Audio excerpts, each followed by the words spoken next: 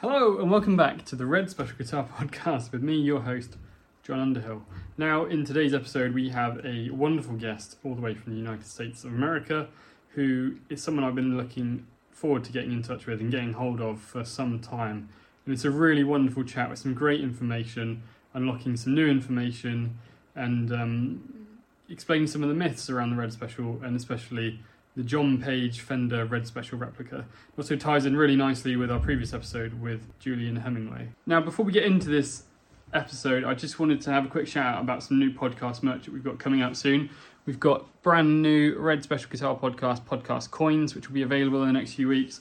We've also got a limited number run of It's Slate, as coined by Brian Harold May himself, podcast slates, where proceeds of each will be going to, or a donation for every purchase made will be going to Brian May's Save Me Trust. So it's well worth getting hold of.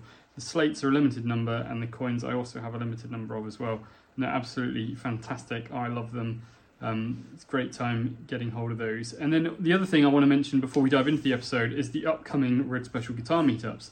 Now, in the month of April, we will see the next, I think the third US Phoenix Red Special Guitar meetup with my friend Luke Holwerder, and a bit later on in the year we've also got the East Coast US Red Special Guitar Meetup in the end of September, October time for Woody Thomas, and then the UK Red Special Guitar Meetup, the one to go to, the hottest ticket there is, been sold out pretty quickly, which was a bit of a shock to us all, but amazing news that has been sold out. We are looking at seeing if there is anything we can do to increase numbers at the venue and to see what we can do, but we'll more on that later. But thank you so much for everyone who is coming to that and has bought a ticket. It means the world that you want to come, and I'm really sorry that we can't get more of you in, but we need to make sure that the event is safe and secure, and to do that properly we have to have the right things in place, and we're currently working to see if there's some other things that we can do. So please bear with us and make sure you fill in the waiting list form, ticket dropouts, just so we know. And if also you want to get hold of a ticket, if we are able to increase the venue size or increase capacity, then please do make sure your name is on that, because that's the list we'll be going from. So if you're not down on that, please make sure that you are. Yeah, enough rambling from me. Make sure you've got a drink, make sure you're relaxed, make sure you're sitting comfortably, as I'd like to introduce Everett Wood to the Red Special Guitar Podcast.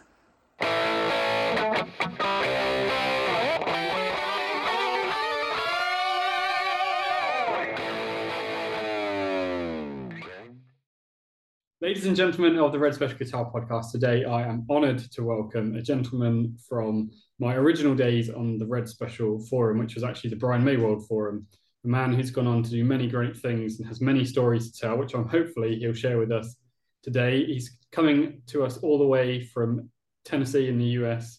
Mr. Everett Wood. Everett, how are you? I'm pretty good, John. It's a pleasure to be here, and I'd like to say hello to everybody that's going to be watching after it's all published and so on. And I hope everybody gets a chance to learn a couple things, and I'm probably going to learn a couple things. So let's have a good time today. Excellent. Well, thanks so much for joining me. I know it's when I reached out, it was a little while ago, but we finally arranged a time when convenient to chat. So thank you for your time, because I know you're busy doing other things these days. Yeah, I'm getting towards the end of my career with General Motors, and I'm in a plant that is called a critical status, and I've been working for months and months, with no time off. And I know we were supposed to do this a couple times before, and it all got pushed back. So we'll blame it all on General Motors. Yeah, good. But you're well. You look really well, and I'm doing well for a man my age. No, you look fine. But so Everett, for those that don't know you, you've had a long but a history of making guitars and working in the Brian May guitar world in America.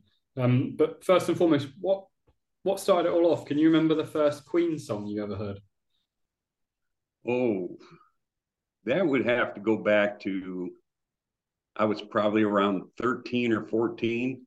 And Queen was doing a tour in the United States, and a friend of mine who had a brother that was a little bit older than us, he was maybe 16 or 17, and he had turned us on to some of the uh, music off of Sheer Heart Attack. And then um, we were in art class in high school, and we had a teacher. She was kind of a, oh, what do you call, like a hippie.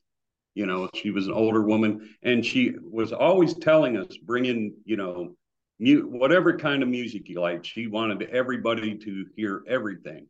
And somebody had a copy of Sheer Heart Attack. And the beginning of that album, I don't know, the sound, the way it was produced and everything, it just really captured me. And I became a fan right then. So, 50 years ago, it was quite a long time ago. And so, at that point, were you playing guitar, or were you just a fan of music, or was it a real awakening for you to opening your eyes to and your ears to music? Well, I I've never ever been a good guitar player. I'll tell anybody that. Anybody that's met me at a guitar show and they noticed that I had my guitar player Deanna Passarella with us. She was a lot prettier than me, and she played guitar 1,000 times better. So she was the natural for being there. But I I just never had the time um, to become a good guitar player, which is kind of weird because two of my brothers were musicians for a long time, but I kind of chose a different path and had to kind of grow up a little bit faster than everybody else. So did you so looking at your when you first heard She Heart Attack, did you then like ask who's this band and try and find more albums and songs, or was it just that one album that caught your ear? Well, the the Sheer Heart Attack album was released, and then like I said, I had a friend who had a little older brother, and so he had the first two Queen albums. And I remember, we'd go over and sneak into his room and get the records, go down in the basement and play them and so on. And then you had to save your allowance and so on, and then you could buy the next album that was coming out or something that you really liked. But yeah, it's been a lifelong love affair. Definitely worthwhile as well. And so, what point did you pick the guitar up? Was that after that, or were you already playing? I know you said you don't play very well, but clearly you must have picked a guitar up at some point and got interested in it. Was that later on, or was that the same time? Um, when I was first part of high school, uh, my younger brother, he funny thing, he kind of looked like Paul Stanley from Kiss. He had the long dark hair that was curly, and the girls went crazy for him.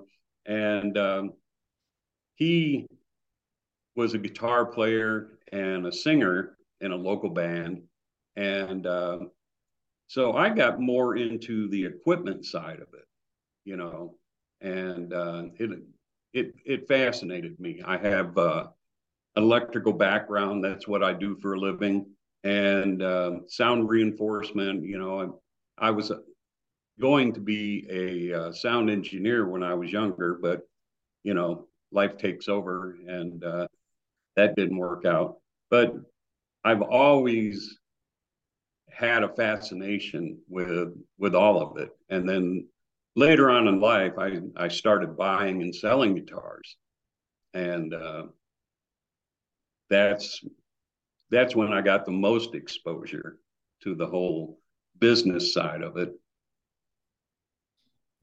Can you remember when you first learned that Brian, obviously Queen's been an influence on you, and you're a bit later on in life, but Can you remember when you learnt that Brian had made the guitar himself with his dad?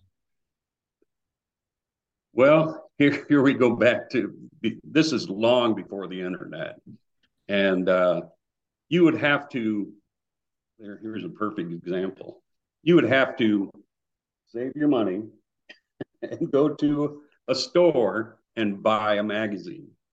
And back then it was Cream Magazine or Hit Parader or Melody Maker, Rolling Stone.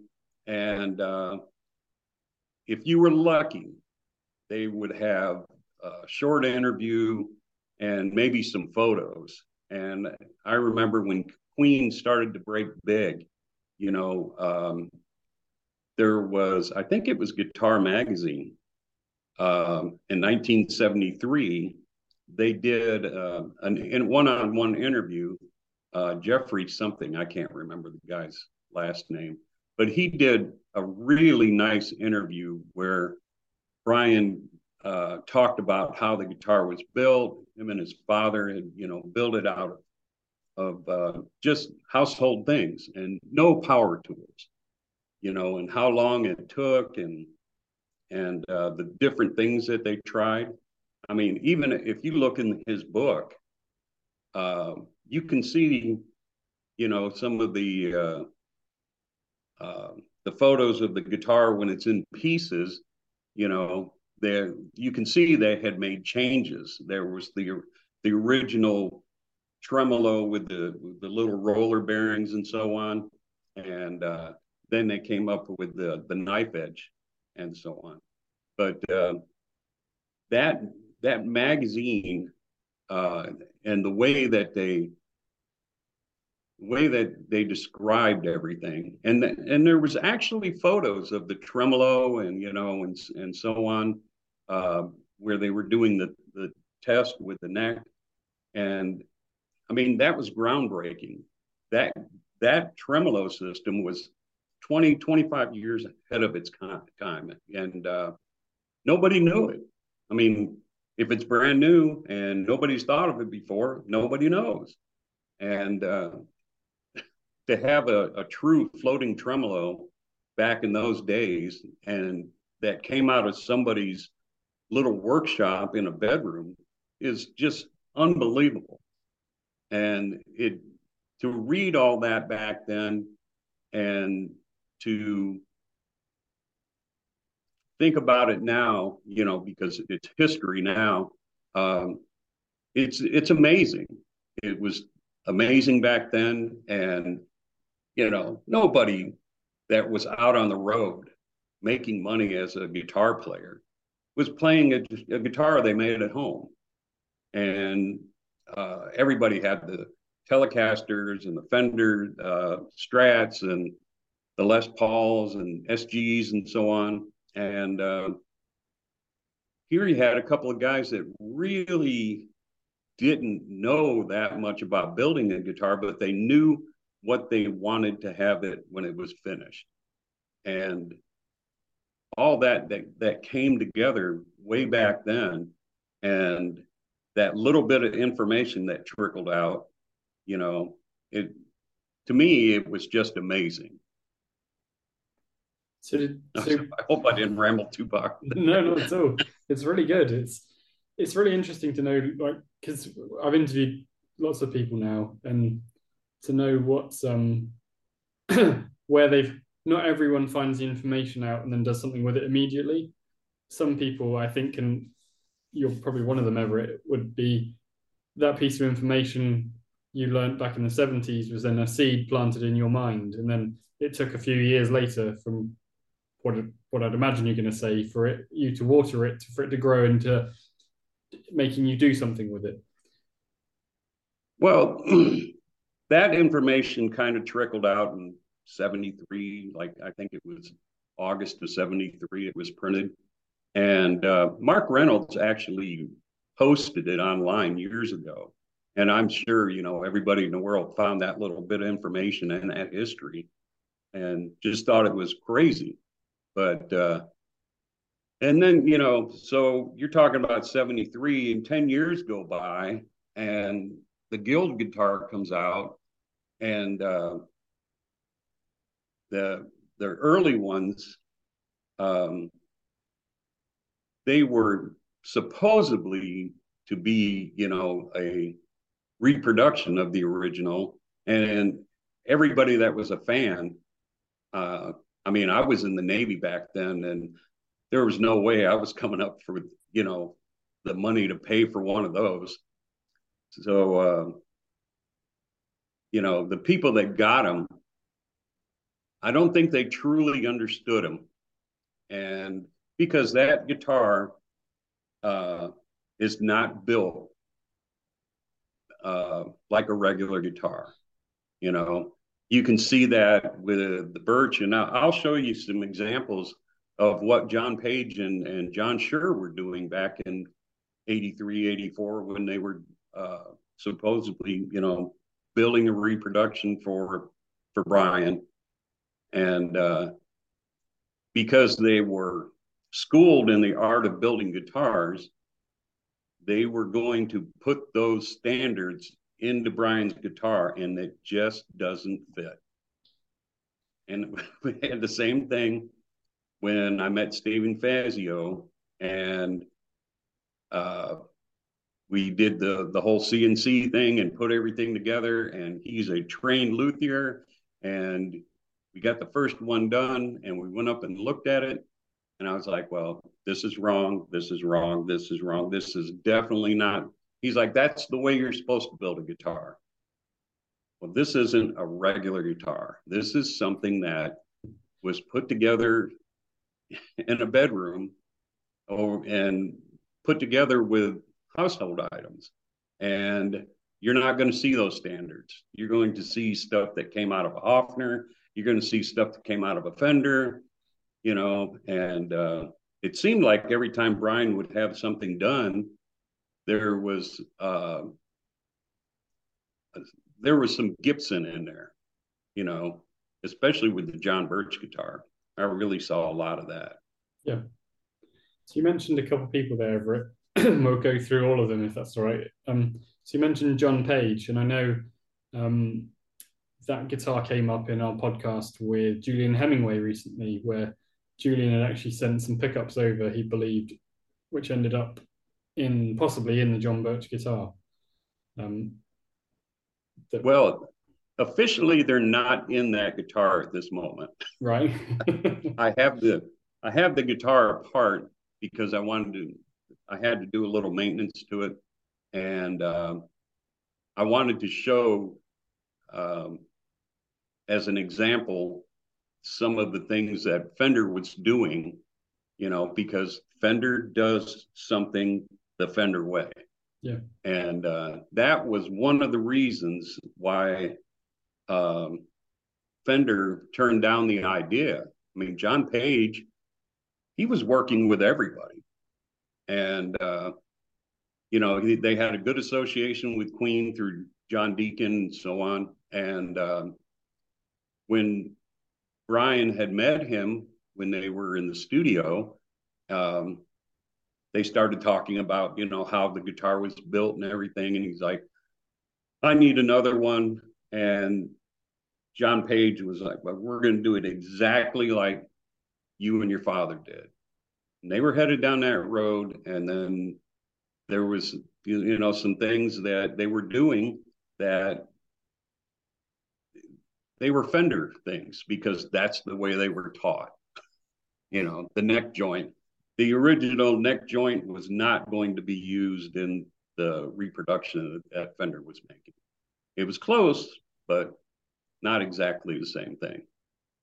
So how did you meet John Page? That's always been something that I found interesting. I remember talking to you probably 15 years ago about the guitar, and seeing you on brianmayworld.com on the old red and black old forum. And I know there's a YouTube video out there which we'll link somewhere where you're describing the guitar at NAMM to a reporter. But how did you originally meet John Page, and then what did that lead on to? Because from memory, the story of John Page, it all goes back to eBay. Everybody loves eBay. You can find anything on eBay. And this magazine I bought for $1. I think it was $1 and free shipping. So this magazine shows up in my mail, a week or so later, and I'm home and alone. Nobody's there to bother me. I'm going to sit down and read this article. And uh, when is it? This is February 1983, and I'll send you a couple pictures you can show people. And it's mysteriously about uh, an interview with Max Kay, where they're talking about the guitar and so on. And I bet you Brian had probably told that story 100,000 times everybody's got the same questions when you do the interviews and so on. But he was talking about this whole chain of events. And, I had no idea how many people read this, but when I read this, it said that he had been contacted by a Japanese company, Greco, about doing a Brian May guitar, and they sent him one, which I'm sure everybody's seen on the videos and so on. And at that point, Brian was like, if we're going to do this, let's do something right. And they were like, we're already doing this, why should we even bother? And so nothing ever happened with that. Well, John Page had gone to the studios in California, and he was doing some work with the cars, and they stopped in to see John Deacon, and because he was using some Fender stuff back then. And the whole story was, Brian showed him the guitar, and they were talking about how it was built, and he built it at home and so on. And then he said, I had a John Perch copy, and I smashed it one night, which was very unusual for me. It was a combination of circumstances. I was pretty much under stress. I broke a lot of strings that night, and my own guitar had gotten knocked over, and I lost the machine head. And if you look in the pictures, that's when it's got the chrome G string tuner. Yeah. I said, let's see. Luckily, he didn't throw the original out. I had discussions to have one built that sounded like mine with John Page from the Fender Research and Development Department. I broke the other one, and I called John, and I said, well, how about it? And John Page said, well, if we make you a nice copy and so on, it'll be just exactly like the original, very, very close to the original. The same wood, the same materials, same measurements, and whereas John Birch was an attempt to make a better guitar than what the original was. And that's where you see a lot of the Gibson stuff. Yeah. So, but he said the Fender replacement is going to be, absolutely identical to the original with all its faults. And if you're a guitar builder, you look at that, you're going to go, oh yeah, this is wrong, that's wrong. It can't be that wrong because you've got a guitar that's been touring the world for over 60 years with one of the most famous guitar players in the whole world. Everybody knows Brian. So I had read this whole chain of events, and I was and actually been talking with Chris Mahoney at the time, and we were talking about the John Birch guitar. And I had said to myself, well, here's the last guy that saw that guitar. Because there was always stories that it went to Guild, somebody at Guild had stole it, or it had been thrown away, during the business transfers and so on. But every bit of that was true. The story I was told was Guild never actually saw the guitar, ever. But anyways, the deal was made where John Page was going to build this guitar, and well, let me supersede something here. I thought to myself when I got that information and read this that you know going to be like a little detective. We're going to solve this mystery. uh, it's worth a phone call to Fender. That's what I thought. So I got on the phone and I called Fender, over to the custom shop and spoke to somebody there, can't remember who, and said, "I'm looking for John Page," and they were like, "John Page quit. He's out of the guitar business. He doesn't want to be bothered anymore. You know, I don't know what's the matter with you people. You can't take a hint." I guess people that have been trying to contact him for many, many years. And so I told him the story. I said, "Well, look, I'm doing some research on this guitar, and maybe thinking maybe I'll be able to write an article, and send it into, Guitar Player or somebody." And they said, "Well, we'll take your information, we'll pass it along. If he wants to speak to you, he can make that decision. We don't want any part of it." Okay. Well, a few days later, I get a phone call from John Page. And so I just came out, I'm like, "You were the last one to see this guitar." And there are so many rumors and there's so many stories and there's fables and, nobody knows exactly what happened. You're the last man in the line. And he said, "It's all got thrown away." And I thought, well, what do you mean? This is the end of the story.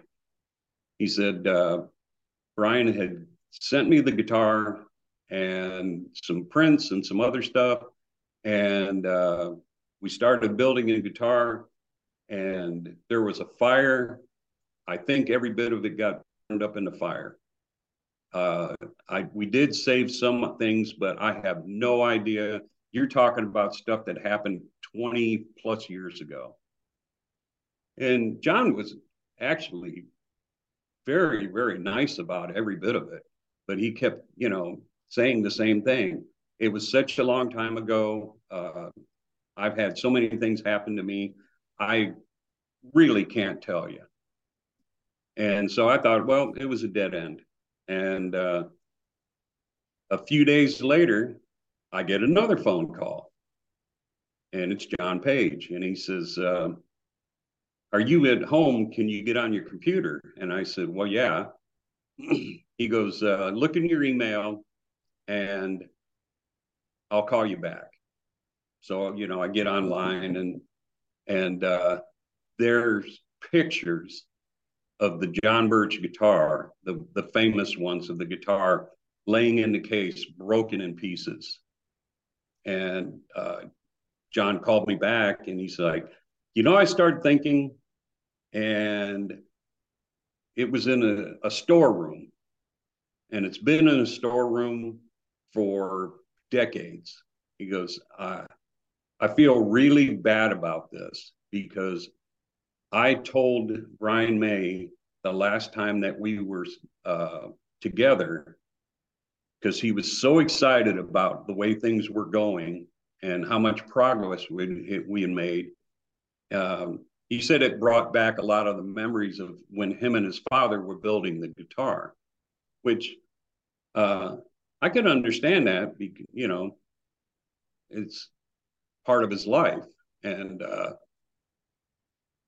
so he's like, "I feel bad about this. I want to get this guitar returned to him. I shouldn't, I don't have any idea how it ended up in a storeroom, but this guitar has been sitting in a case for decades." So I reached out to Queen's management, and he had, what was that website he used to have? The Soapbox. soapbox. Yeah. I got a hold of Jackie through the soapbox. And, the title was I Found the Birch Guitar, and I sent her pictures. And I mean it blew up. I had no idea people could search you down, on the internet.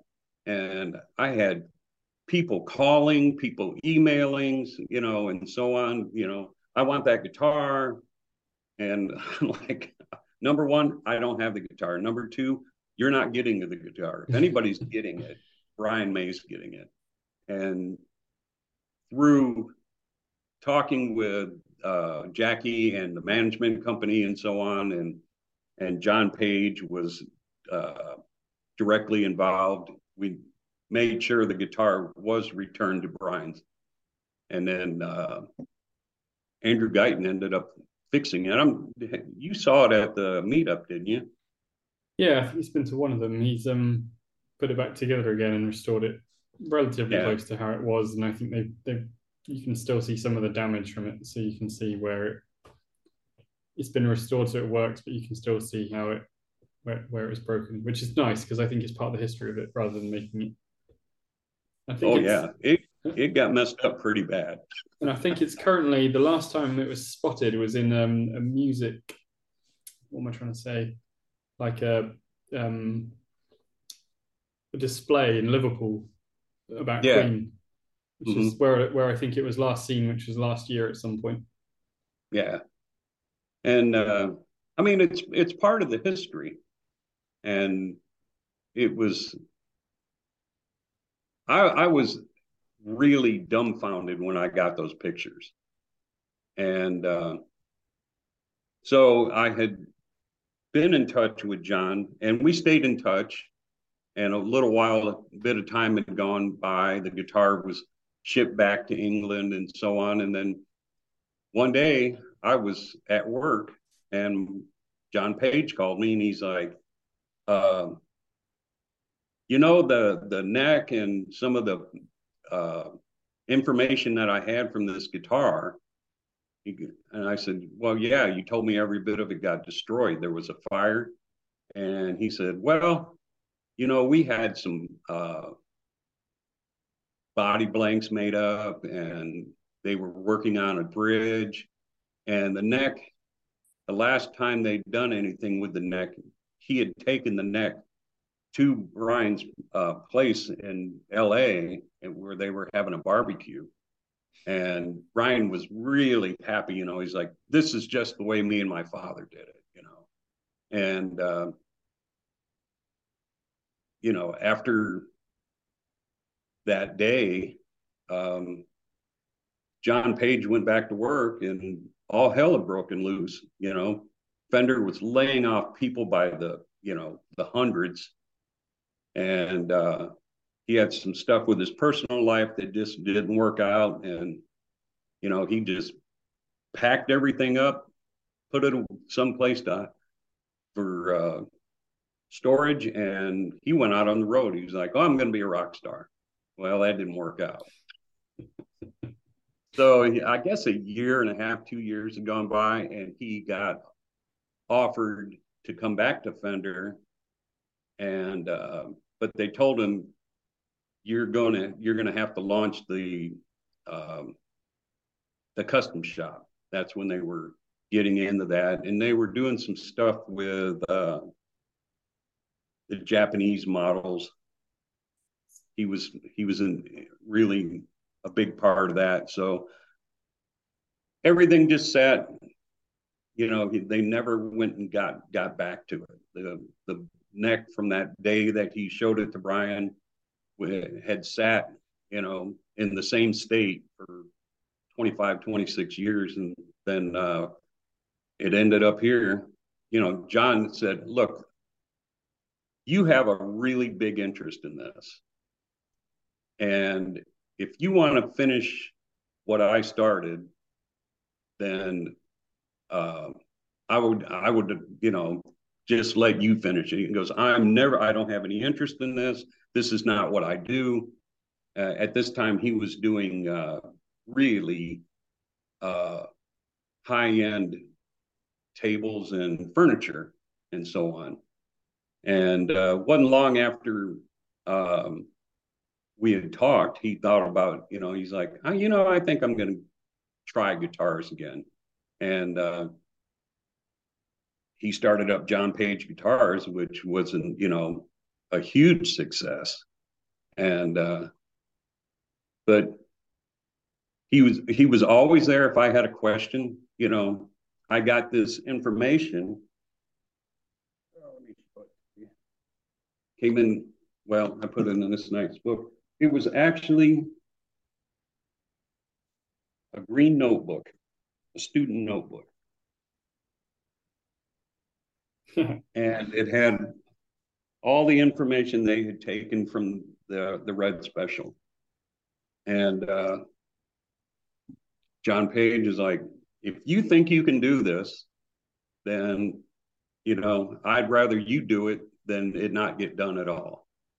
So that's how that all started, and it came in little bits and pieces and some big envelopes full of information, and it took almost 2 years to go through all those prints and everything and make sure that this was supposed to be the guitar that they were working on. So kind of a long story, but a really interesting one there, Everett. There's so many, you know, it's I mean, poor John Page. I would call him up. I hadn't spoken to him in 6 months, and call him up, and I'm like, what does this mean? And there's a picture of a neck, and then there's some numbers and so on. I said, what does this mean? You wrote it down. It means something. He's like, show it to me. Let me think. Oh, that's where the bridge is supposed to be. That's here. I racked his brain, and he was always really informative. I know he had to sit and think about some things, but if he would have just said, this is what you got, go ahead and get it, then we wouldn't have been successful at all. Sounds like a lovely chap and a chance meeting, but the right person at the right time, and being able to get that rapport with him for him to want to share the information with you. What a fantastic story. Even though, there was a little bit of tragedy there with some things that were going on with his life, life worked out well for him. And still today, John's producing guitars, and I follow a lot of his work, and it's amazing. It's just totally amazing. And I don't know what happened with Fender. Maybe he just got tired and walked away. Nobody, who knows? But the guitar world lost somebody when he walked away from the business. Yeah. And I'm glad that he came back to it, because it makes it a better business. Sounds like you helped him come back as well. So that's all credit to you, sir. Well, I got a small little credit, but just the idea that somebody with that much knowledge is still doing it, and he's enjoying it. I watch him online, and some of the stuff he does is just unbelievable. True craftsman. Yeah, it's ideal. We'll have to try and find him, track him down. Maybe you can help me get in touch with him, see if he'd be interested in coming on and telling his story. That would be. He probably, he might. Who knows? We'll see. Well, anyway, so that would be really cool. But so you've got this information, and you said you spent 2 years going through it with the help of John and like piecing it together.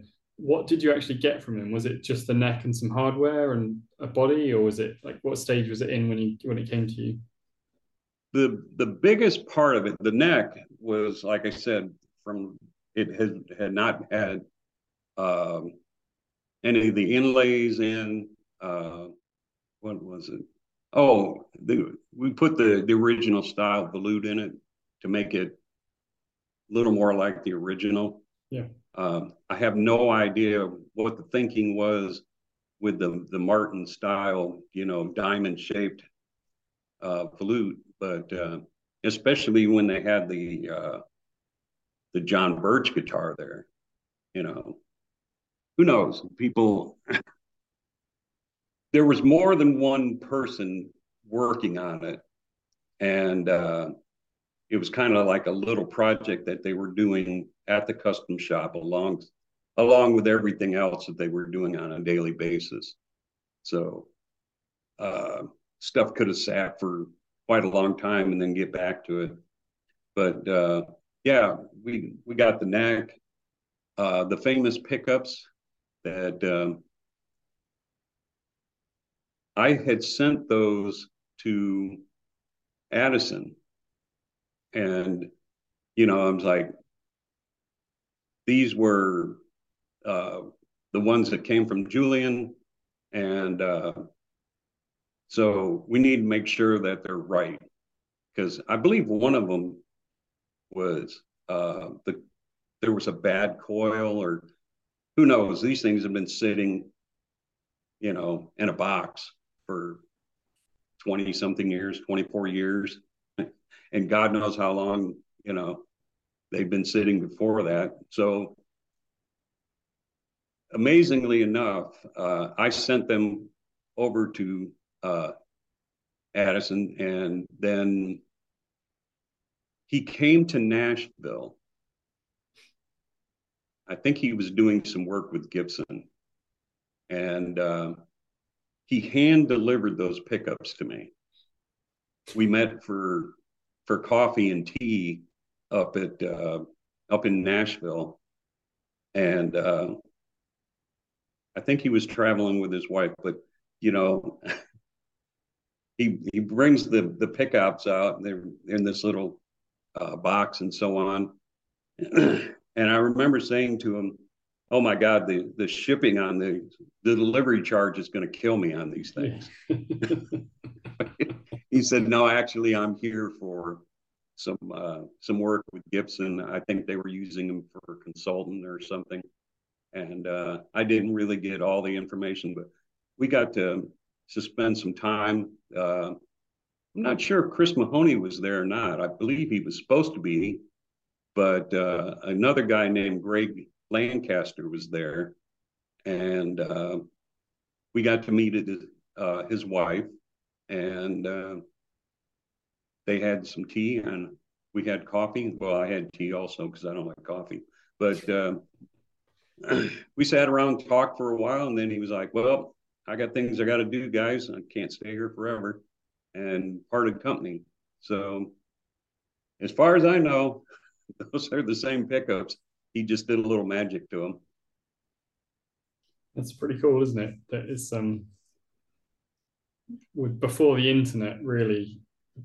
Julian was sending letters and to people in the States and communicating via letter and posting things with like absolute faith before the advent of being able to send emails and get an instant response. You'd send a letter back then and you have to wait a couple of weeks to get something back if someone even responded. And oh yeah, in this information, there's a letter from John Page to Julian, and he was saying that he was apologizing, for not getting back to him sooner. But back then, if you heard from somebody, a month or two late, man, what a great response. Yeah. But he had gotten a hold of Julian through the mail service and told him, we got the pickups and they're definitely going to go on the guitar, and thank you so much. And I guess they had gone through the Queen. He had taken them to the Queen offices, and then the Queen's offices had sent them to Fender. So, but the thing with Fender was, they just absolutely shot the whole idea down. Yeah. Here you have an international rock star that, by 1983, they're just about to the pinnacle of their careers. And they're one of the largest touring bands in the world. Everybody knows who they are. And to just shoot that whole idea down was, their words to John Page were, "We don't do anything like that, so we're not interested." Crazy. Yeah, Absolutely crazy. they to me they passed up on, if you're a businessman and somebody throws a golden egg, in your lap, you want to, and they're going to tell you where the goose is.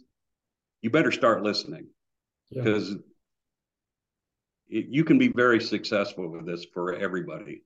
Because even in that article, and Brian had talked about it before, was it would be nice if people could get this guitar, because it's so unique, and fan letters and postcards and stuff that came to the Queen offices every day. Where can I get one of these? Where can I get one of these? And then people like Julian and Mark. Well, I can't buy one, so I'm going to make one. The story that Julian told was, I bet you I watched that a dozen times already. Just the idea is like, oh, come on stage and we're going to bring your guitar. And then he was smart enough to take a piece of paper so he could get a tracing. Yeah. Wow. And, Julian got the chance Julian met Harold as well, which is just one of those things that must have been phenomenal to meet Oh Brian's yeah, dad. to meet somebody of that stature. I mean, you know, especially after they broke big here in the States, and his father got to be there that night at the Madison Square Garden, and they finally figured it out, and even though there was some bad things that happened in the past, it brought them together, and it was all because, well, we don't have money to buy you a guitar, but we'll piece something together for you. Yeah. you know Well, Brian said it's the irony to me in the podcast, the irony of his dad spending 2 years making him the guitar, then making the guitar together, and then no interest in him actually using it to become a professional musician after he'd helped him build it. So, Wasn't there a story that somebody tried to trade him away out of that thing I'm not years sure, ago? quite possibly. Yeah. There's lots of stories and fables around, isn't there, around various elements and bits Oh, and some pieces of the of the guitar. stories I've heard, at these shows, I was in Dallas, and I think it was 2015, and I'm in my booth, and Paul Reed Smith, he was a big supporter of the Dallas Guitar Show, and he comes in my booth, and he was looking at one of the Epic guitars that I built, and I was like, well, I kind of stole this idea from you. He's like, well, we all do that. And then he picked up a Red Special. He looks at it and he goes, I got to work on this. And I'm like, what do you mean? He goes, the original Shallers, I put those on. I'm like, really? And he told me the story. And, they had the guitar in to do some work on it. And it had the mixed up tuners and so on. And according to the story that I was told, and came from the horse's mouth, that he changed them out, put the original Shallers on. And I'm not sure who put the locking ones on. I guess it would be Greg Fryer. Yeah, it was Greg. Yeah, '98. So Yeah. Paul was the reason why they ended up with the Shallers after because he used to have the original Japanese open back Taisco and the one on the G string, which you can see in the Starlix video and you can see live, and then it flips and changes in just before Live Aid. Yeah. It's got the Shallers on. And there was a lot of stories that the guitar was taken in, and Paul Reed Smith's shop, and like so many other guitar builders, like, oh, I can build you one of these. And I didn't get anybody to admit it. But the stories that I was told was that Paul had taken the guitar apart. And when they found out about it, Queen's people, Brian May's people were furious, because even Andrew Guyton, when he was talking on his podcast, he said the first time he got to see the guitar, he didn't take the neck out, didn't take the tremolo system out, and all that had come apart, and I don't even think John Page took the neck out of the guitar or anything. Now there's some, back in the 70s and 80s, people you took a picture, you had to use a little Instamatic camera, the little 110s, and then you take the film, get it developed and so on. Well, along with the stuff that John sent me, there were the little 4x4 Instamatic pictures of the guitar with the pick guard off, and you could see down inside the guitar. Those were totally unreleased. They're sitting in a cabinet over here in my dining room area, and I don't think anybody outside of Fender ever saw them. Nobody knew what was underneath that pick guard. Yeah. Even Guyton, he said, I looked underneath that pick guard and saw that, and he's like, "Oh God, I don't know if I can do this." No, he did. Yeah, no, it's very true. There's a lot going on under there. He did a good job. I mean, it was. I've seen some of his stuff over the years, and man, he's a true artist. He definitely is.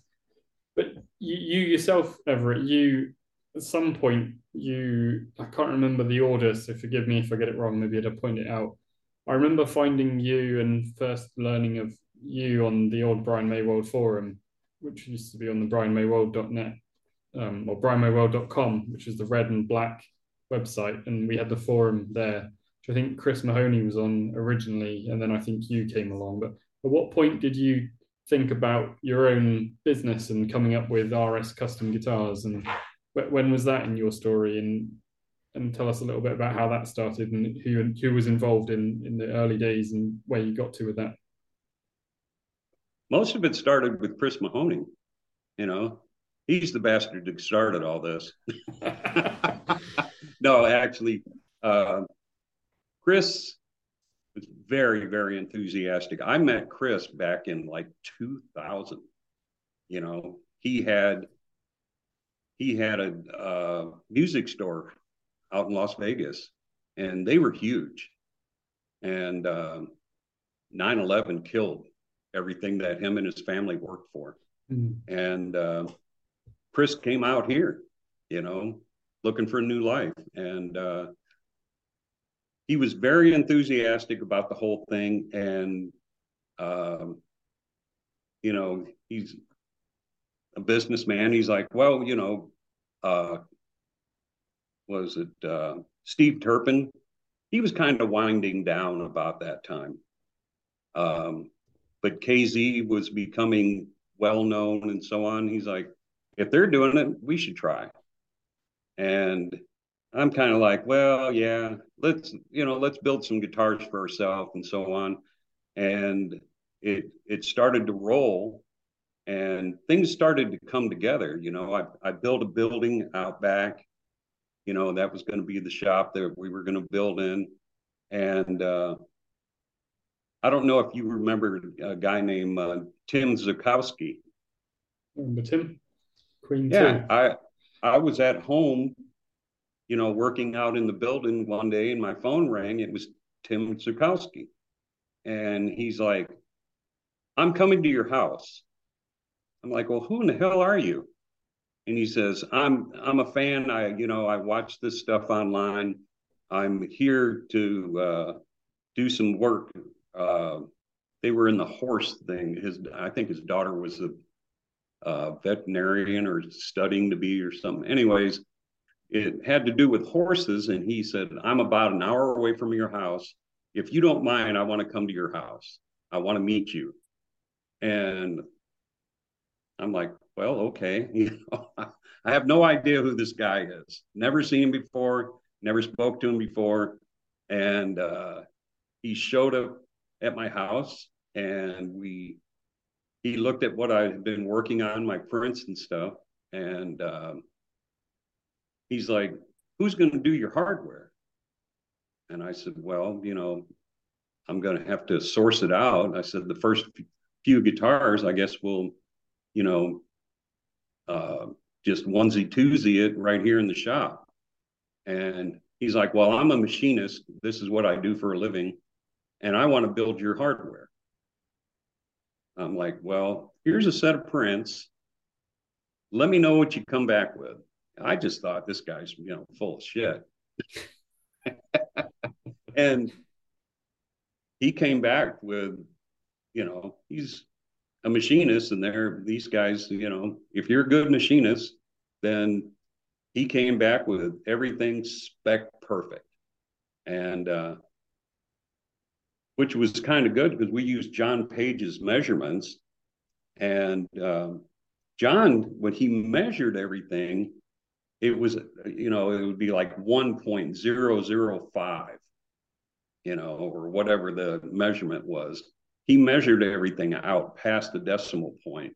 So when we laid everything out, on a one-to-one drawing, looked right, felt right, and came out right when it was done off the machine. So I was happy.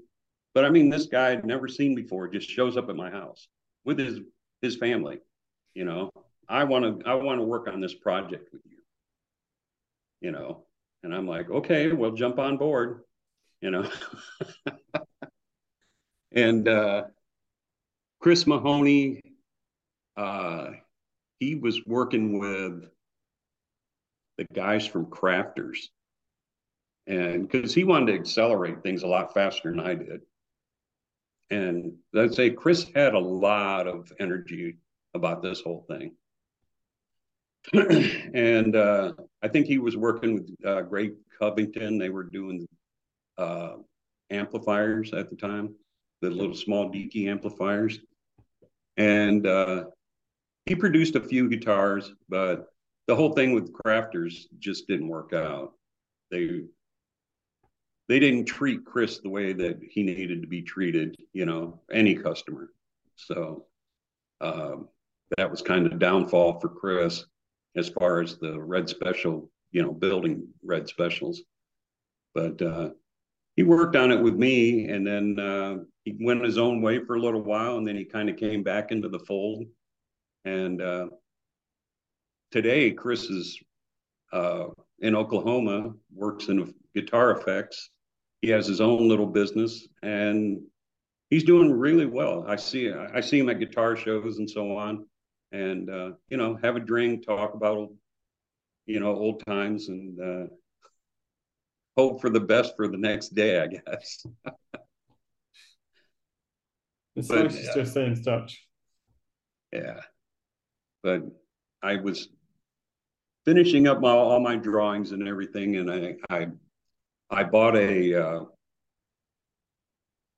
one of those huge Eklund pin routers, and bought a bunch of equipment out there, and I would spend a couple of hours every day out in the shop before I go to work at 3 o'clock in the afternoon.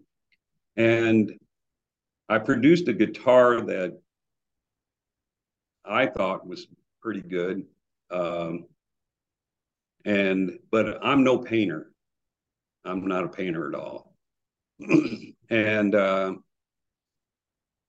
I had put an ad on Craigslist looking for a painter. And I get a hold of a guy that was on Craigslist. His name was John Scott. And he was working for a company in Nashville that did painting for the guitar world. It was a regular shop, but he's the owner, Stephen Fazio.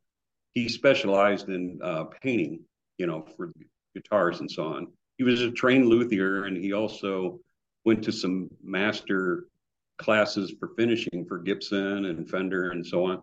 This kid was an artist, and John Scott was working for him. And I talked to him on the phone, and I said, I'm doing this guitar, and I would like to, get this first one painted. And well, bring it up. So I drive up to Nashville, and you couldn't make this stuff up. I walked into their shop, and there was John Scott, and he's kind of a big fella, and he's standing there at the saw, and I said hello, and John turned his head to look to see who it was, and he dinged his finger with the saw. So the first time I met the guy, he's bleeding. He almost cut his finger off. And he took me upstairs, and I met Steven and everything. And Steven was probably 22, 23 years old, maybe. He was young. And I showed him the guitar and told him what I was doing. And he's like, I can help you do that. And I'm like, what do you think? What do you mean? Because I said, someday it would really be great if I could produce these for other people. He's like, that's what we do here, And I said, okay, well, let's get this first one painted and see how. And he's like, oh, if you want, well, we'll do one. And we did one, and turned out okay because he was a trained luthier. He did a lot of things that, I'm like, this is wrong. They've got to do that. We ended up destroying the guitar. And it grew into, it grew into something I thought was kind of special. I mean, we produced, I really couldn't tell you how many instruments, but it was the special part of the whole thing for me was when you would go to a show and people walk into the booth for the first time and they see it, or somebody would come down to pick up a guitar and they open the case for the first time, when they pick it up. And it's to know that somebody's going to appreciate that, that by no means were these things super cheap. They weren't $150 guitar made in China, but the people that were buying them, my thing was, this is an instrument for life. It was for Brian, and I hope it would be for most people that have bought them. They saved their money. Most of them were baby boomers that remember the band, remember Queen, remember Brian May and Starlicks and everything else. And I never liked the Guilds. And now there's something here in the United States that we can get. So it kind of just started with 6 guitars that we've done in a run. And then it just kind of snowballed, we would do 4 to 6 at a time. And, to make sure that we weren't pushing things back too far. Because let me tell you about the guitar business. Nobody's on time, ever. You ask anybody that's done a guitar show, they'll tell you, the first time, yeah, we were putting guitars together in the back of a van driving to the show. Everybody does that. But it grew into kind of a little bit of a following. It was a niche thing, and I enjoyed most of the people. I got to really meet some great people. I got to do some great things, and now that I'm older, I'm glad I did it. It was never always fun, but it was fun. I think often in life, though, at the time, things aren't ever that fun. It's only when you look back later on, you go, that was quite fun. Oh, yeah. I mean, I remember doing our first show down in Arlington, Texas, and Stephen had been at the shop sleeping in a chair between uh, drying time on, spraying for weeks.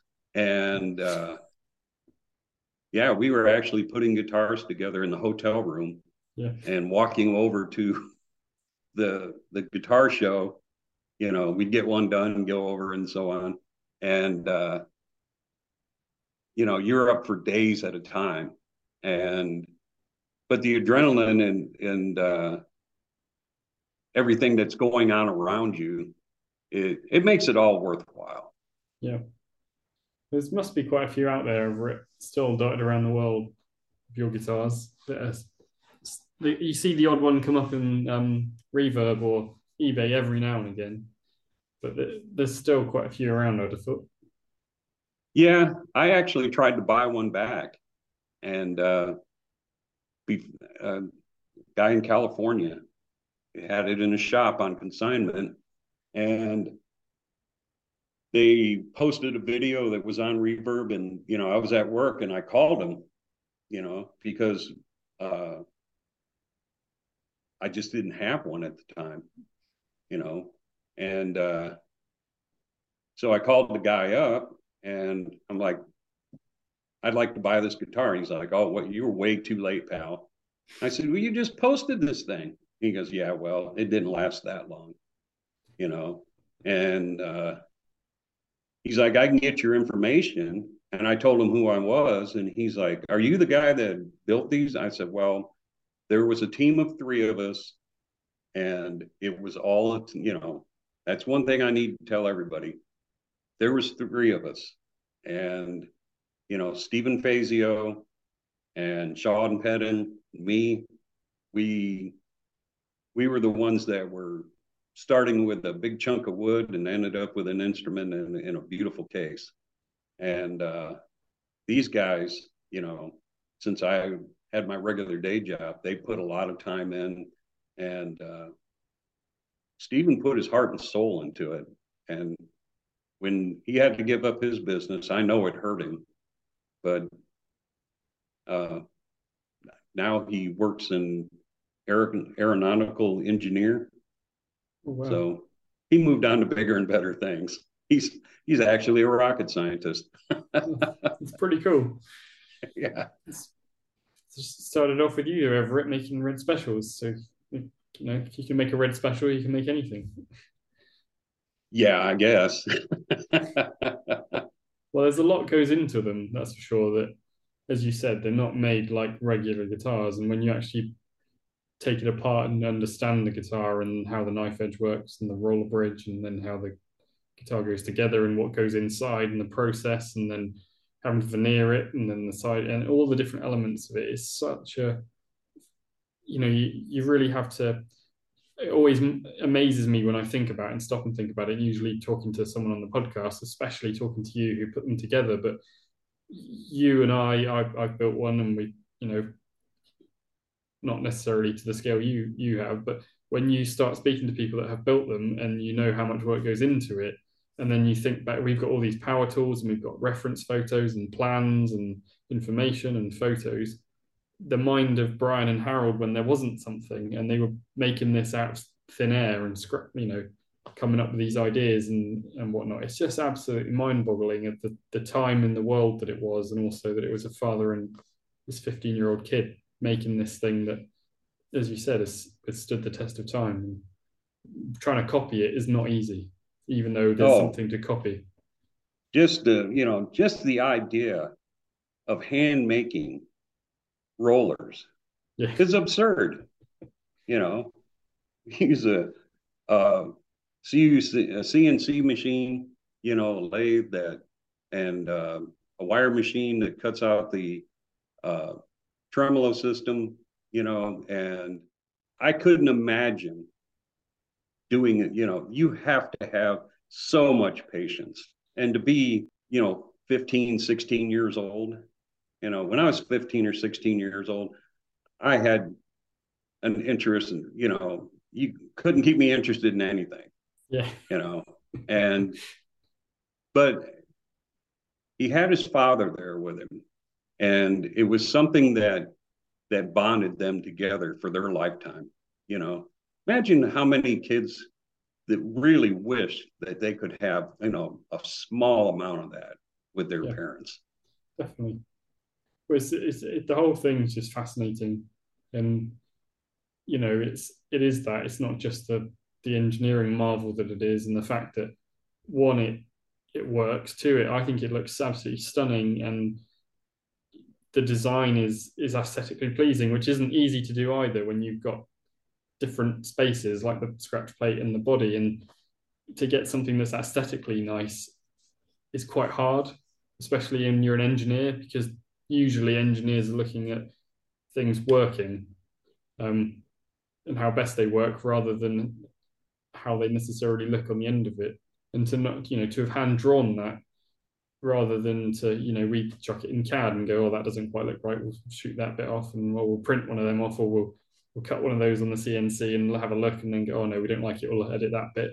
But to do it old school with drawings and put it together, it's just mind boggling what they came up with.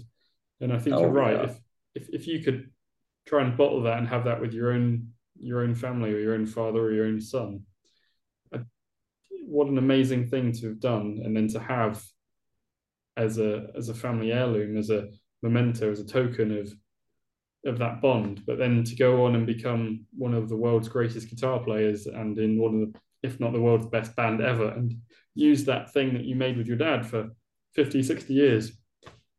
If you if it wasn't true, people would, and you wrote it down, people would think this story would never sell.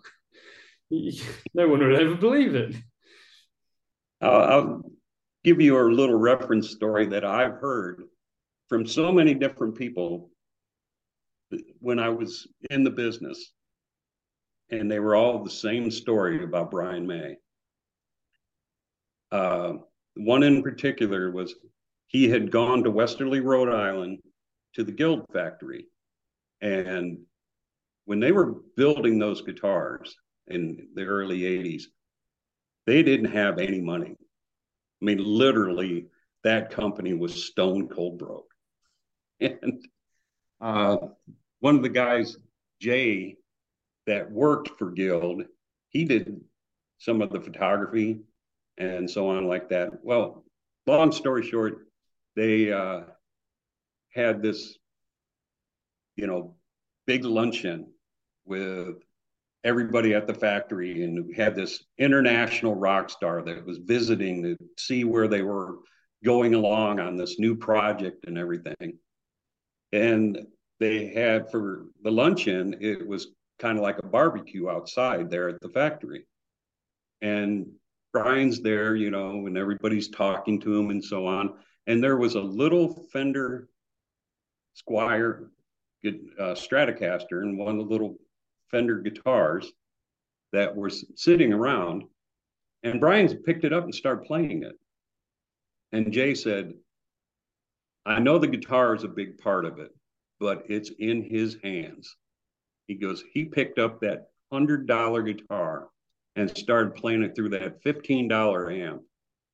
And it was Queen. It was Brian May. Yeah. And I've heard that story so many times. No, it's So, definitely and we talk a lot about this, and I think about it a lot as well. It's the guitar is really important because it, of what it stands for. But as a fan of it, I'm guilty myself, obviously, of going to the nth degree to get my own replica Red Special as close to the original as possible. But actually, no matter whether I owned the original or not, I would still sound like me, and I would never sound like Brian through Brian's rig. So maybe some of it is a bit silly to go to the nth degree that I do, but I don't know. It's all different for everyone, isn't it? it becomes like an obsession. Yep. There's some people that are crazy about football. They know everything about every quarterback or whatever. Or there's guys that are crazy about fishing. There's guys that are crazy about hunting, whatever their thing is. this is just something that's caught our interest and we want to know everything, and there was no real information out there, that Julian had used pictures and he passed some information along to Mark and so on. Uh, I mean, one of the guys I met around here, Dustin McGinnis, he was Yeah. a friend of the forum and so on, and he ended up just living a few miles away from me. I had no idea, Yeah. but It's a name from the past, Dustin McGuinness. That's for sure. That's wow. I've not heard that for a while. No, it's crazy, he isn't it? In where it's all gone. he uh, he called me one day, and I had sent a guitar to England to have Brian sign it. I had a 93 Guild, and so I sent it, sent a message over there, and they're like, yeah, send it along. So I send it to there, and Brian signs it and everything, and it got shipped back. And the weekend that it got shipped back, Dustin McGinnis calls me. He's like, hey, Brian's going to be playing in Chicago at the some music store. You should come with me. I'm going up there and get my guitar signed. Are you kidding me? Brilliant. With you know, uh, but Dustin was hooked up with Mark Reynolds, and Yep. I got to know Mark, and he was a wealth of information. You know, that's in the '90s. I remember getting a set of plans for the hardware, and making it like the Guild. And I did a few myself. I'm not any way in shape or form am I a really great machinist, but I had all that equipment available to me at GM. So I spent a little of my spare time in the maintenance shop, and I made some parts and so on. And, that really kind of started it. It was a little bit of an itch there, Yeah. because if you had a set of knobs, you know, people were going crazy. Where do I get these? Yeah.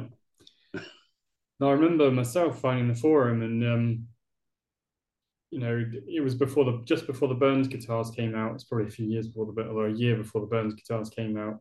So the original Burns guitars, which I have, not one of the originals, but a Burns here.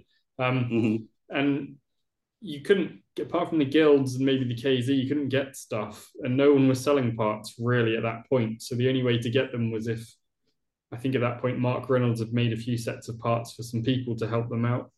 Yeah.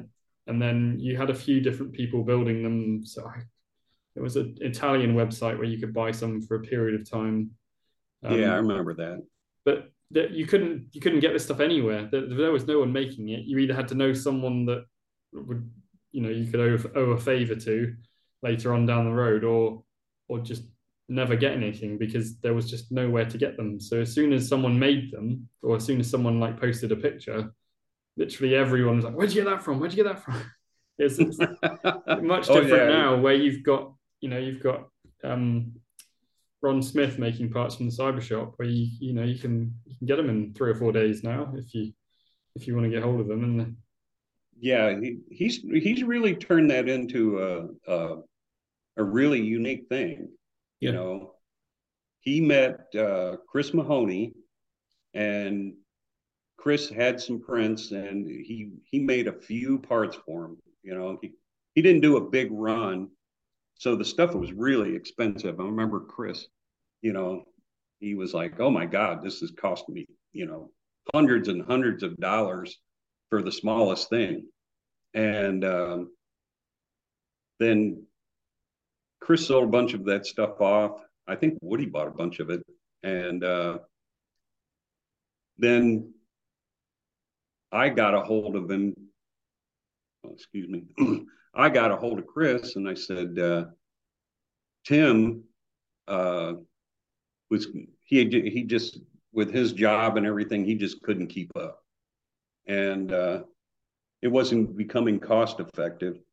So I said, "Who's the guy that you used?" And he's like, "Oh man, it's this guy, Ron Smith. You wouldn't believe this guy." And I think at the time, Ron was doing motorcycle parts, you know, custom motorcycle parts. And he was working for a shop over in Laverne, I think, somewhere here in Tennessee, Gallatin, maybe. They're all in the same area. And so I took some prints over there, and I took them to 3 or 4 shops in Nashville, and most everybody just turned me away, you know. And but I sat down with Chris or with Ron, and he's like, "Let me look through these. I'll get back with you." And he made a couple little changes, to make them easier to machine, and it was on from there. You know, he did a run for me, and then I bought some more parts off him, and he called up one day and he's like, "Hey, so and so overseas, they want to buy some of these parts." I'm like, "Hey, if you can do something with this, more power to you." And it's just grown and grown and grown now. Yeah. And he's doing stuff for the what is it, the time warp guitars. Yep. Yeah. And when he showed me his stuff, when he had some samples for me, totally blown away. Yeah. And it's turned into a nice little thing for him now that he's retired. And it's all good for everybody. Definitely, and it's changed so. I mean, it feels so quick, but maybe 20 years isn't that quick. But it's gone are the days where it was difficult to find the information out. There was no book. There was no like Greg Fryer website with all the restoration photos. There was no it was a path untrodden, really. Yeah. Back in the day, and it was people like yourself and Chris Mahoney and Tim Zakowski and KZ and Steve Turpin before, and then Andrew Guyton coming on the scene in the early 2000s are really paving the way for what is now our easier access to red specials. And it's a credit to you, because if you hadn't done it, we might not be where we are today. And that's irrespective of how it worked out for you, Everett, and where you ended up. But if you hadn't gone down that path and met some of these people, and you've introduced Ron Smith to the community, and what a fantastic ambassador for the community Ron is, and he's enabled so many people to be able to build guitars that wanted to, that couldn't find parts. And then you've got the whole conversion forum and the whole group of people that work with Woody on conversions, and it's made the community, although you wouldn't have been aware of it, none of us were at the time, it's just made the community so much richer for people sharing information and helping people out. It's just a much nicer place to be now than it ever. Not that it wasn't nice before, but then it could have been. I suppose is probably the best way. Woody was another one. He was like Tim. Woody called me, and I was doing the NAMM show. I think it was 2007, and I got invited by an amplifier company, JMI Amplifiers. I had met them in Texas a few months earlier, and through a friend of John Scott and Mark Taylor, excuse me, and we were going to do the NAMM show together. And Woody calls up and he's like, "Hey, you guys going to be at the NAMM show?" And I'm like, "Yeah, we're going out there and give it a try, And he's like, "Well, I want to come meet you." I'm like, "Okay." Another guy, you met him through the community, and he showed up at the shop, and Woody had bought a couple of guitars off me, some of the first ones, the Natural, Supreme, which I guess he just got back. It's changed hands a few times, and it's back in his hands. But I mean, to somebody come all the way from New Jersey to Nashville, Tennessee, just to hang out with us for a little while, unbelievable. And he was telling me about, yeah, I've got this idea, and this is, the way it's going to work out, and it's grown into something big for him, you know. Because of that, he's not doing a 9 to 5 job, someplace he hates, and he's home with his boys. Uh, he gets to be with his family, and he's doing something that he really enjoys doing, you know. And God, I wish I could have done that my whole life, but it didn't work out that way. No, but you've helped him do that. So you gotta remember your part in all of this. It's a good part to play. Have you got one of your original guitars that you made now in your possession? Uh, well, I got the John Bird. I actually got the pick guard off it because I was changing the color of the wire. Yeah. So is this your replica of the John Birch guitar? Mm-hmm. Yep. John, Very nice. we changed a couple things on this guitar. The neck angle was way too steep, and it was elongated and so on. But it's kind of a cool piece. This is one of them. You probably end up keeping, and your grandkids end up Yeah. selling it on eBay because I don't know what the hell it is. I'm sure they will. You have to force them to watch the podcast so they know how important it is. Oh well, but everything that I can say that I was a part of all came from this information, Yeah. this book. And like, well, I'll show you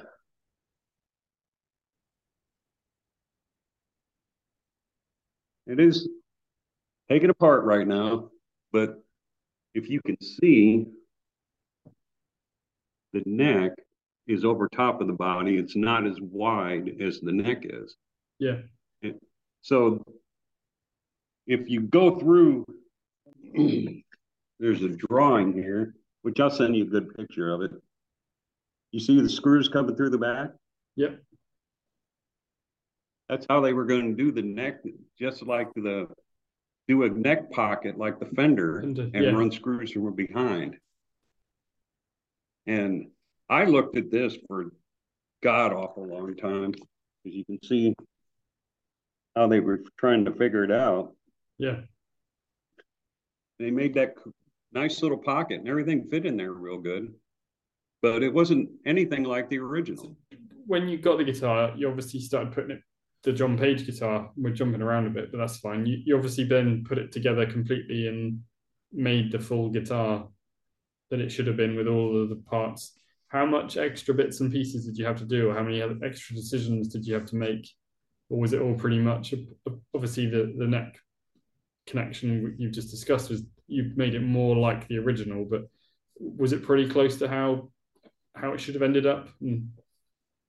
With the drawings and the stuff that I was sent, we did 1-to-1 drawings to begin with, and then laid them out in AutoCAD and looked at them in 3D, cut the stuff out. First thing we did was cut out some MDF to make sure everything's supposed to be where it's supposed to be. Slap it all together. There it was, the Red Special sitting there on the bench. And you're like, where in the hell did that come from? But I mean, that just goes to show you, they used the drawings that everybody has seen, because of the book and so on. If you take those drawings and you line up the cellophane tape markings and so on, and you measure everything out, it's perfect. That's that's what they were using. Yeah. So if you have that information, you pretty much got the roadmap to get you to the red special, and that's what we were using. Now, I did make some changes when when we were RS Custom Guitars. Um, the idea of having exposed screws up underneath the veneer, even if they're countersunk and so on, um, all that stuff moves around, and that ends up cracking veneer and cracking finishes and so on. And I just I didn't want to have that warranty item bothering me. Yeah. So uh, wherever there was a screw, we put a dowel pin, put an oak dowel pin in, Yeah. and then everything was glued together. I know that uh, on the knife edge, there's the long screws with the big washers that go through the back of the guitar. The way we mounted it and so on. We just never felt that we needed to run screws through the back and have something exposed back there that's going to move around and crack. So I didn't do that kind of stuff. Yeah. But to keep it is, to the guy that's not looking for, the pick guard screw to be in a certain place because it's not biting any wood, then, you know, they're excited about getting the guitar. Yeah. And then there's the guys like, you know, what do they call them? Ackroids or something? Anoraks. Adiraks, yeah. Oh man, that screw's in the wrong place. Well, we moved it for a reason, you know. No, it's all good. There's not, it's. I remember. Oh, there's so many memories of poring over pictures of various red specials as and when they came out, and the excitement of someone new building one and someone getting one and then doing a review or talking about it. It's a really fun time to have been around in the forum back in the day when new information was coming out. It was great. And I'd never realized how much information you'd had, Everett. So Actually, all this stuff, I went through it so many times trying to figure out what went where, what, this, that, and the other thing. And then, you know, I did have some conversations with John Page. I had conversations with Greg Fryer. I don't think I ever got to talk to KZ. He was at a NAMM show that I was supposed to go to, and then something came up. I couldn't make it, but I think Steven met him. So uh, it's nice to meet uh, the true players in some of this yeah, stuff, and to get their perspective on things and see how they're doing things. And, um, KZ's doing some really great stuff, you yeah, know.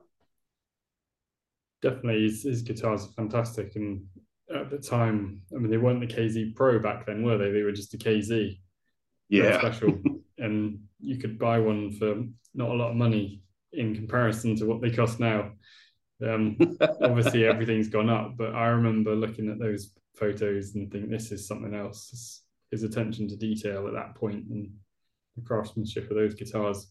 Because there wasn't YouTube, or YouTube was around, but it wasn't anywhere near what it is now. So, websites would have, like KZ's website used to have, I don't know, maybe 50 or 60 different build photos you could go and look through and spend hours online clicking through and going, oh, I wonder if that's changed. Oh, there's a new photo, or download that in case the internet breaks, and print that out and put it in a file and have a look at it later. This is gone of those Well, days. I was lucky. I had a lot of the Guild guitars, and after I got out of the Navy and got a little more substantial in my life, um, I think it was 1995. I bought '83 Guild, number 153, and I still have that guitar today. So it's been like 30 years, you know. But I bought it used from a session player in Cleveland, Ohio. And this poor guy was freezing to death in this crappy little one bedroom apartment. And he hadn't worked, you know, and it's winter time. And he's so, I went to go buy the guitar. And I thought, well, I probably lowball this guy a little bit. I mean, he's got a chair, a lamp, and a 12-inch TV. Yeah. When I looked at the guitar, I said, "Are you firm on it?" He goes, "Look, you wouldn't have drove all the way over here if you did not know what it was worth." So I paid him what he wanted for it, and I still have that guitar today. And that led into this huge obsession where I would buy every guild that I could get my hands on, and that's how I met uh, what Mike Kramer. I don't know if you remember him, but he was huge into. He had so many of the Guild Brian May guitars, and Ernest from Abalone Vintage Guitars. Was that Michael J. Kramer? Yeah, Michael J. Kramer, Yeah, I remember Popeye. Mike. Everybody called him Popeye. I remember. And I, at one time, I had like 150 Brian May guitars Wow. that were made by Guild. I had a bedroom that was, you know, two lines of guitars all the way around the room. They were stacked up in cases. And I had some really cool prototypes and some great colored guitars, you know, different colors that you could only get, you know, on a certain run. And unfortunately, I got divorced and I had to sell all that stuff. Yeah. But I, you know, that's meeting Mike Kramer through that was uh, a big deal. You know, he was a friend up until his untimely death a few years back, Yeah. and you know, he was a big part of it. And he was hooked up with KC, and I remember when he told me he ordered his, you know, how long he had to wait and so on. And he got the guitar and he was just blown out of the water with it, you know. And he had so many different items or different guitars. It was unbelievable. And sad, you know, we lost him. Definitely. He was such a big part of the forum as well, the old forum, and he's quite a character from memory. And he wasn't afraid He of came saying what he down. thought. He came down to Nashville on a whim one time. He just, you know, hey, I'm going to come down. We were getting ready to debut the guitars, and he's like, I'm going to come down for it. So he jumps on a plane, you know, shows up here. He stayed with me for, I think he was here 4 days. Yeah. And, you know, I met so many great people. Uh, one person I met, it turned out to be, he, he ended up being like my best friend, my brother, and that was Leo Lopez. And I had been watching a Brian May guitar on eBay, and he was bidding on it, and somebody outbid us both at the last minute, you know. And so I get a hold of Leo. Back then, you could just click on his name and gave you all his information. Yeah. So I called him up and I said, "Are you looking for a Brian May guitar?" And he's like, "Yeah, I'm doing this project." And I said, "Well, I got a new old stock, you know, I'll let you have it for your last bid. You know, you're willing to pay that much, then I'll let you have it for your last reasonable bid." And he's like, "Okay." So he ships it, you know, and we start talking. He's like, "Oh, by the way, I own two Guytons." And I'm like, "I don't know anybody that owns a Guyton, you know." He's like, "Well, I got a green one and I've got a red one." He's got the number 10 greenie, and that's how the whole thing came about with the scallop guitar. Was Leo had got a hold of Guyton and said, "I want a green one. I'll take number 10, but it's got to be scalloped." And Brian's like, "Nope, no, we're not changing anything for anybody." And so when he called, Guyton called him back, and Leo said, "How about if I buy a red one too? I'll buy two of them." And he's like, "Well, let me talk to him." So he goes back and he goes, "Guys must be serious. He's going to buy two guitars." And so they got the guitar ready to go and everything, and you get to the part where Brian's going to he has to sign a headstock, and Brian wrote on the back of it to Leo, do good things. I think that was what it was, and he autographed it. And he played it, and he's like, "Well, you're going to have to make him another one because I like this one." And Andrew told him, "Well, this guy's waited, a long time. So, we gotta send this guitar to him." "Well, I want one then." So he's got his scallop guitar, and it was on his website for the longest time. Yeah. It said, "It's all your fault, Leo." Yeah.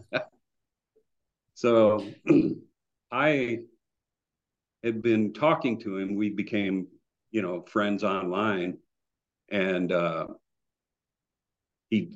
got these two guitars and so on. And I said, "Man, I would just love to see him." He says, "Come on up." Another person I don't know really. He's like, invites me into his whole world. He meets me at the airport, me and my two friends, with this great big sign, you know, takes us out for breakfast. We go to his warehouse and we're looking at guitars and playing stuff. And, you know, uh, he's got so many great things.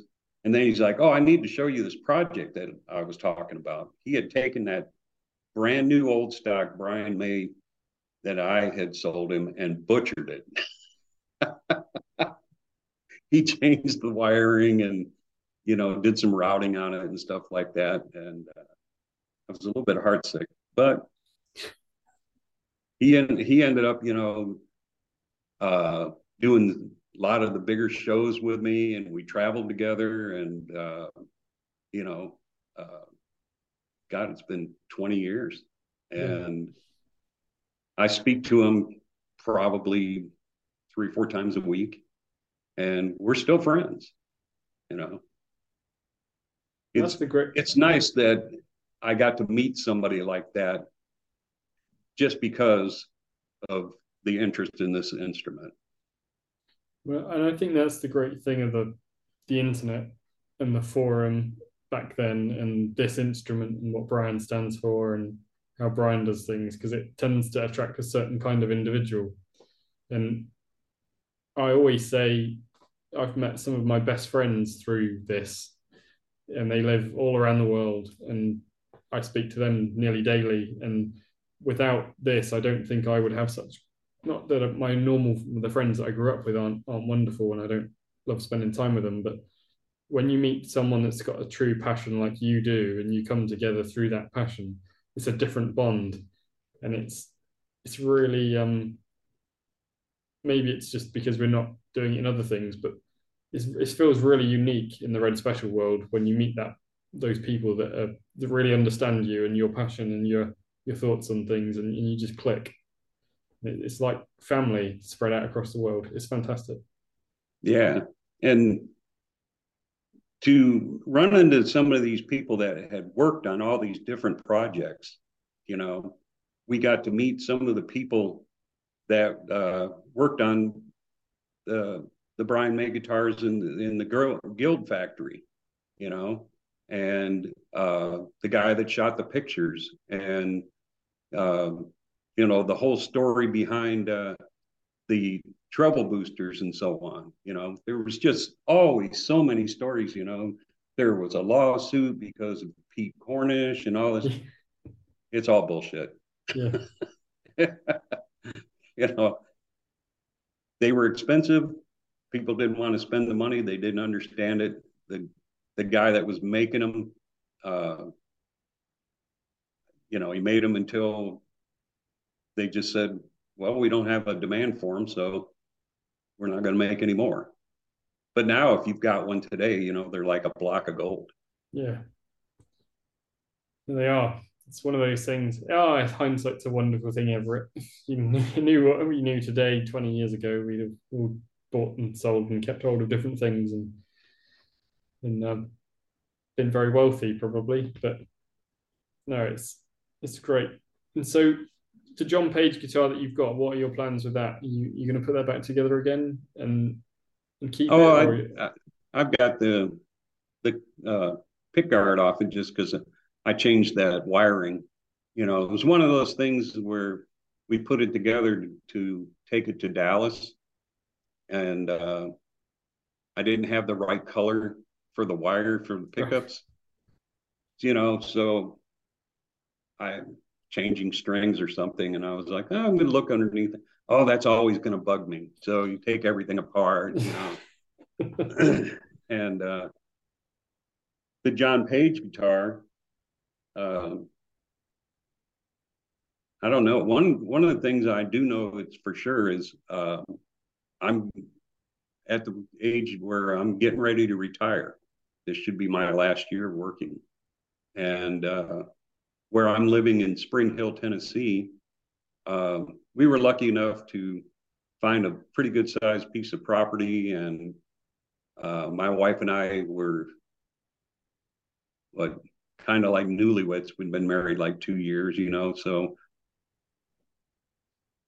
uh, how do I say this? We were over enthusiastic when it came to building this house. So built this big house when we were in our 40s. And now that we're in our 60s, we're like, damn, we got to get rid of this big house. Because it is a lot to take care of. And so a lot of the stuff's got to go. I've sold off most of my guitars. God, during all this time, I was buying and selling vintage guitars along with doing this. I've been doing that since the 90s. And that's how I kind of got started and everything. And so I've had people that have shown interest in wanting some of this stuff. And, maybe somebody that has got enough interest in it will say, hey, this is something I'd really like to have. And I'm just not going to be able to keep it, not where what we're going to be doing with our lifestyle. We want to travel. Yeah. And I don't think I want to put all this stuff in another storeroom for 25 years. A guitar will probably get pissed if it gets locked up again. You won't be very happy when it gets released, that's for sure. No, would it be? And, there's probably significant historical value in some of this stuff. Yeah. I mean, there's a lot of people who go, all you did was finish up a guitar with a neck. Well, we used all the original drawings. We used all the patterns and stuff that John Page had been working on. The original body got burned up in a fire at the Fender Custom Shop one night. So, well, I'm sure there'll be some interested parties listening to the podcast who might reach out and try and twist your arm. But I can think of a couple of people who I would think would be the right people to put you in touch with if you ever wanted to part with it.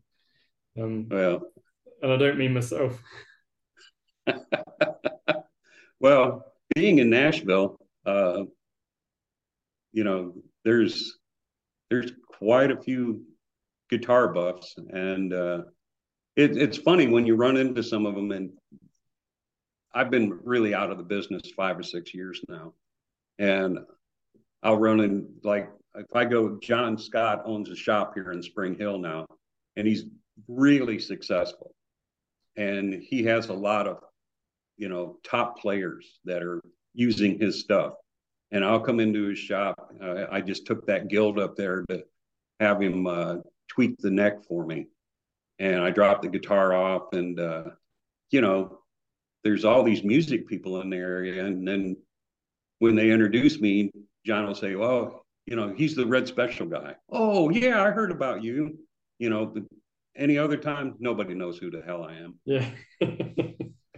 You're just some guy who works at GM. I do have to say that my wife has been absolutely phenomenal about all this. I mean, you know how guys will get obsessed about something and you spend your time talking about it and doing things. And I remember the first time we did the NAMM show, we were all excited. And so we were in there we loaded it on I think a Thursday, and Friday was the first day of the show.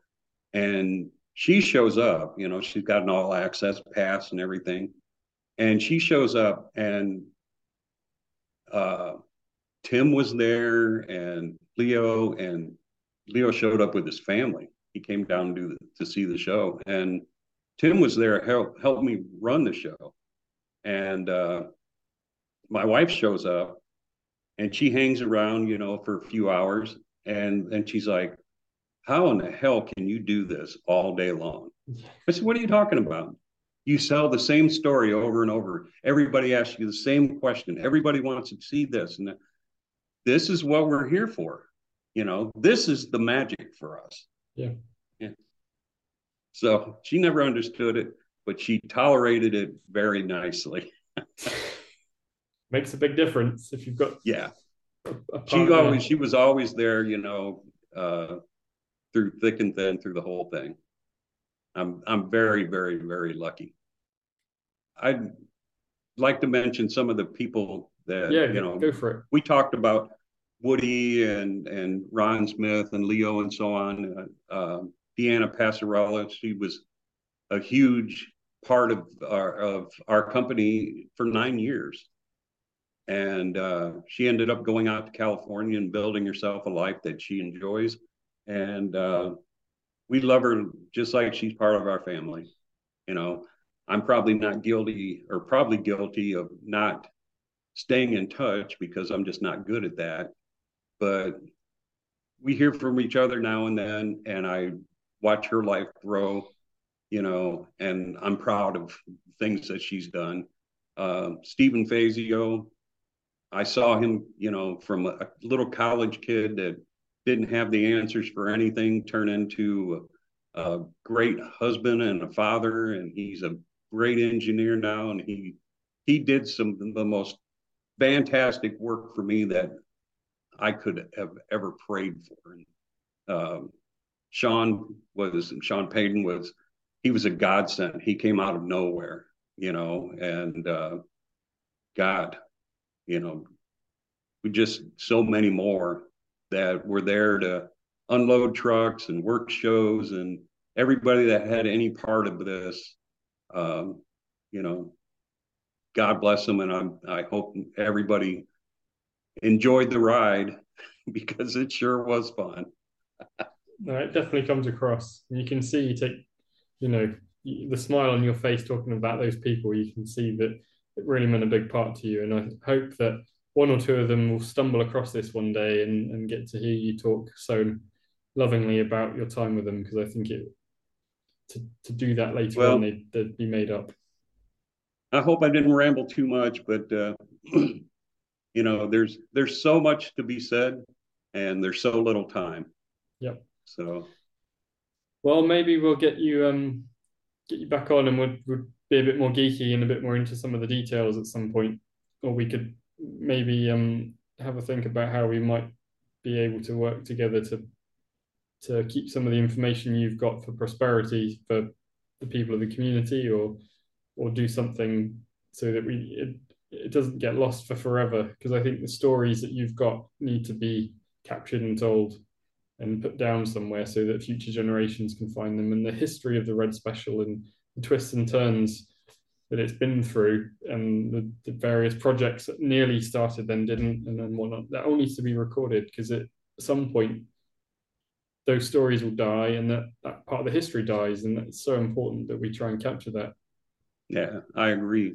I'm looking at this book right now. The pages, they came out of a regular notebook, Yeah, and they're all yellowed now, and some of the writing is getting hard to see, and it's deteriorating with age.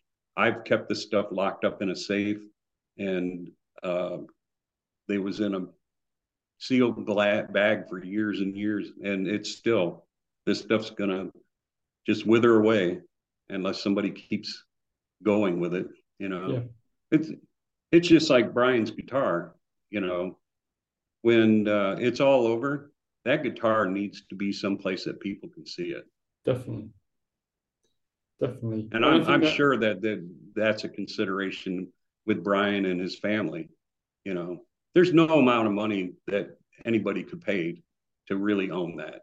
no, and I just feel real. I don't know that it's a responsibility, but I feel like those of us that have been around the forum a long time and have had so much of a wonderful time and experience through tracking the history of the Red Special and being part of meeting people like yourself and talking to you. I remember talking to you 15, 20 years ago and being in touch when you were doing some work on the guitars and building the guitars, and then all the different people I've managed to meet and how it shaped my life and how it's helped me become who I am. I just feel like it's such an important thing for me that we need to keep hold of all this information and all these stories and these wonderful people like yourself who've crafted this community or been part of the foundations of the community, that for future generations to understand where we've come from and why we are where we are, and the Queen fan that's not been born yet who listens to Bohemian Rhapsody in 20 years time goes, oh wow, that's the best song I've ever, who was that? And they goes, that's Brian May from Queen. They were the best band in the world, and he built his guitar with his dad. And then fall down the rabbit hole we've all fallen down. And I just think it's such an important thing to put that information together for those future generations. And for some of us, have heard stories and have heard the rumors and actually pin down and go, no, that's the story of the John Page guitar. That's the story of the John Birch guitar, and that's the actual facts of what happened. I think that's a really important thing for us to try and achieve. Well, remember, I said earlier about that. You'd see people that would open the case and see the guitar for the first time. There was a little boy, 8 years old, that walked into my booth in Dallas with his mom and his dad. And this kid, if he was 4'2", he was a little tiny guy. And he shows up in my booth and he says, I want to play one of your guitars. And I'm looking at him. And if you've gone to a guitar show, teenagers and young kids, they learn the Nirvana song and Enter Sandman, and they bash out some chords, and you're like, yeah, you got no money. I don't know why I'm wasting my time. This little fella, his name was Griffin Tucker, little blonde-headed kid. He sat down in that folding chair, and he was so little, his feet would not touch the ground. And I put this guitar, put it over his shoulder, and this, he's up here like this. And I thought he's going to play, Smoke on the Water or something. This kid just wails. He starts playing Queen note for note. And I looked at his dad and I go, where the hell did he learn that? And he goes, YouTube. I'm like, are you kidding me? He goes, I got him a guitar for his birthday or for Christmas, showed him like 3 or 4 chords, and this kid lives. And I watched this little guy grow over the years. I would have him as, he was an artist for us for a while. Yeah. And he came to the NAMM show and entertained for us. And then every time we would do Dallas, we'd have him and his family come down. And, he would play for us, and he won best guitarist under 20 years old in 2015. And today, it was just about a week ago, he was just spotlighted as number 9 of the top 15, I think it is 10 or 15 influential young guitar players in rock and roll. And I got to watch him grow from a little 8-year-old kid. I think he's 19 or 20 years old now. And we built him a gold red special for Christmas one year. And he was all about that. I got to have this guitar. I got to have this. And he traveled to California and played it at the NAMM show for us. And, guaranteed, if I needed 100 people in my booth, I just put Griffin Tucker in there. Yeah. These people everywhere. And watch him grow and do so much with music. And is because he was a fan. That was the only reason. Yeah. No, it's so special, isn't it? And that, it's what a wonderful thing. Again, by doing what you did and being where you were and having experienced what you did and being in the right place at the right time and meeting him and then being able to watch it. It's just a fantastic story again that's spurred off of a father and son building a guitar out of necessity. Yeah. It's amazing, really, when you think about that one act of, Dad, I want a guitar. Sorry, son, we can't afford it. Let's build one. And it's gone across the world, inspired generations. And that it's just fantastic.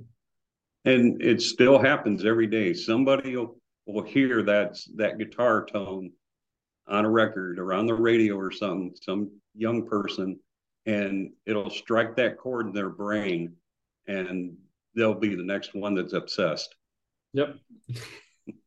And that's why we need to put the information together. And that's why the podcast is really important, to capture people who've been part of that community and have helped shape it, hear their story and see them and put a face to a name and hear them speak from their own mouth rather than something written down or something that someone else has said, someone said. Because I think that happens sometimes and it's unfair because people hear things, and it's good to hear from the originator's mouth yourself. Well, I've been lucky, and I've been really glad that I got to be a part of something that matters to people, and my position in life, I've worked for different companies, and, they don't care about you. I always tell everybody I'm a musical, or not a musical, but an industrial prostitute. I just sell myself to GM every day, and when I finally walk out of there, it's like it's not going to be a bump in the road. They're not going to notice me gone. And maybe someday when I'm done, later on in life, somebody will say, "Oh, I found this guitar online, and it was made by a guy named Everett Wood. Him and his friends in Spring Hill, Tennessee, built this." So, not the biggest legacy in the world, but it's a little bit of something.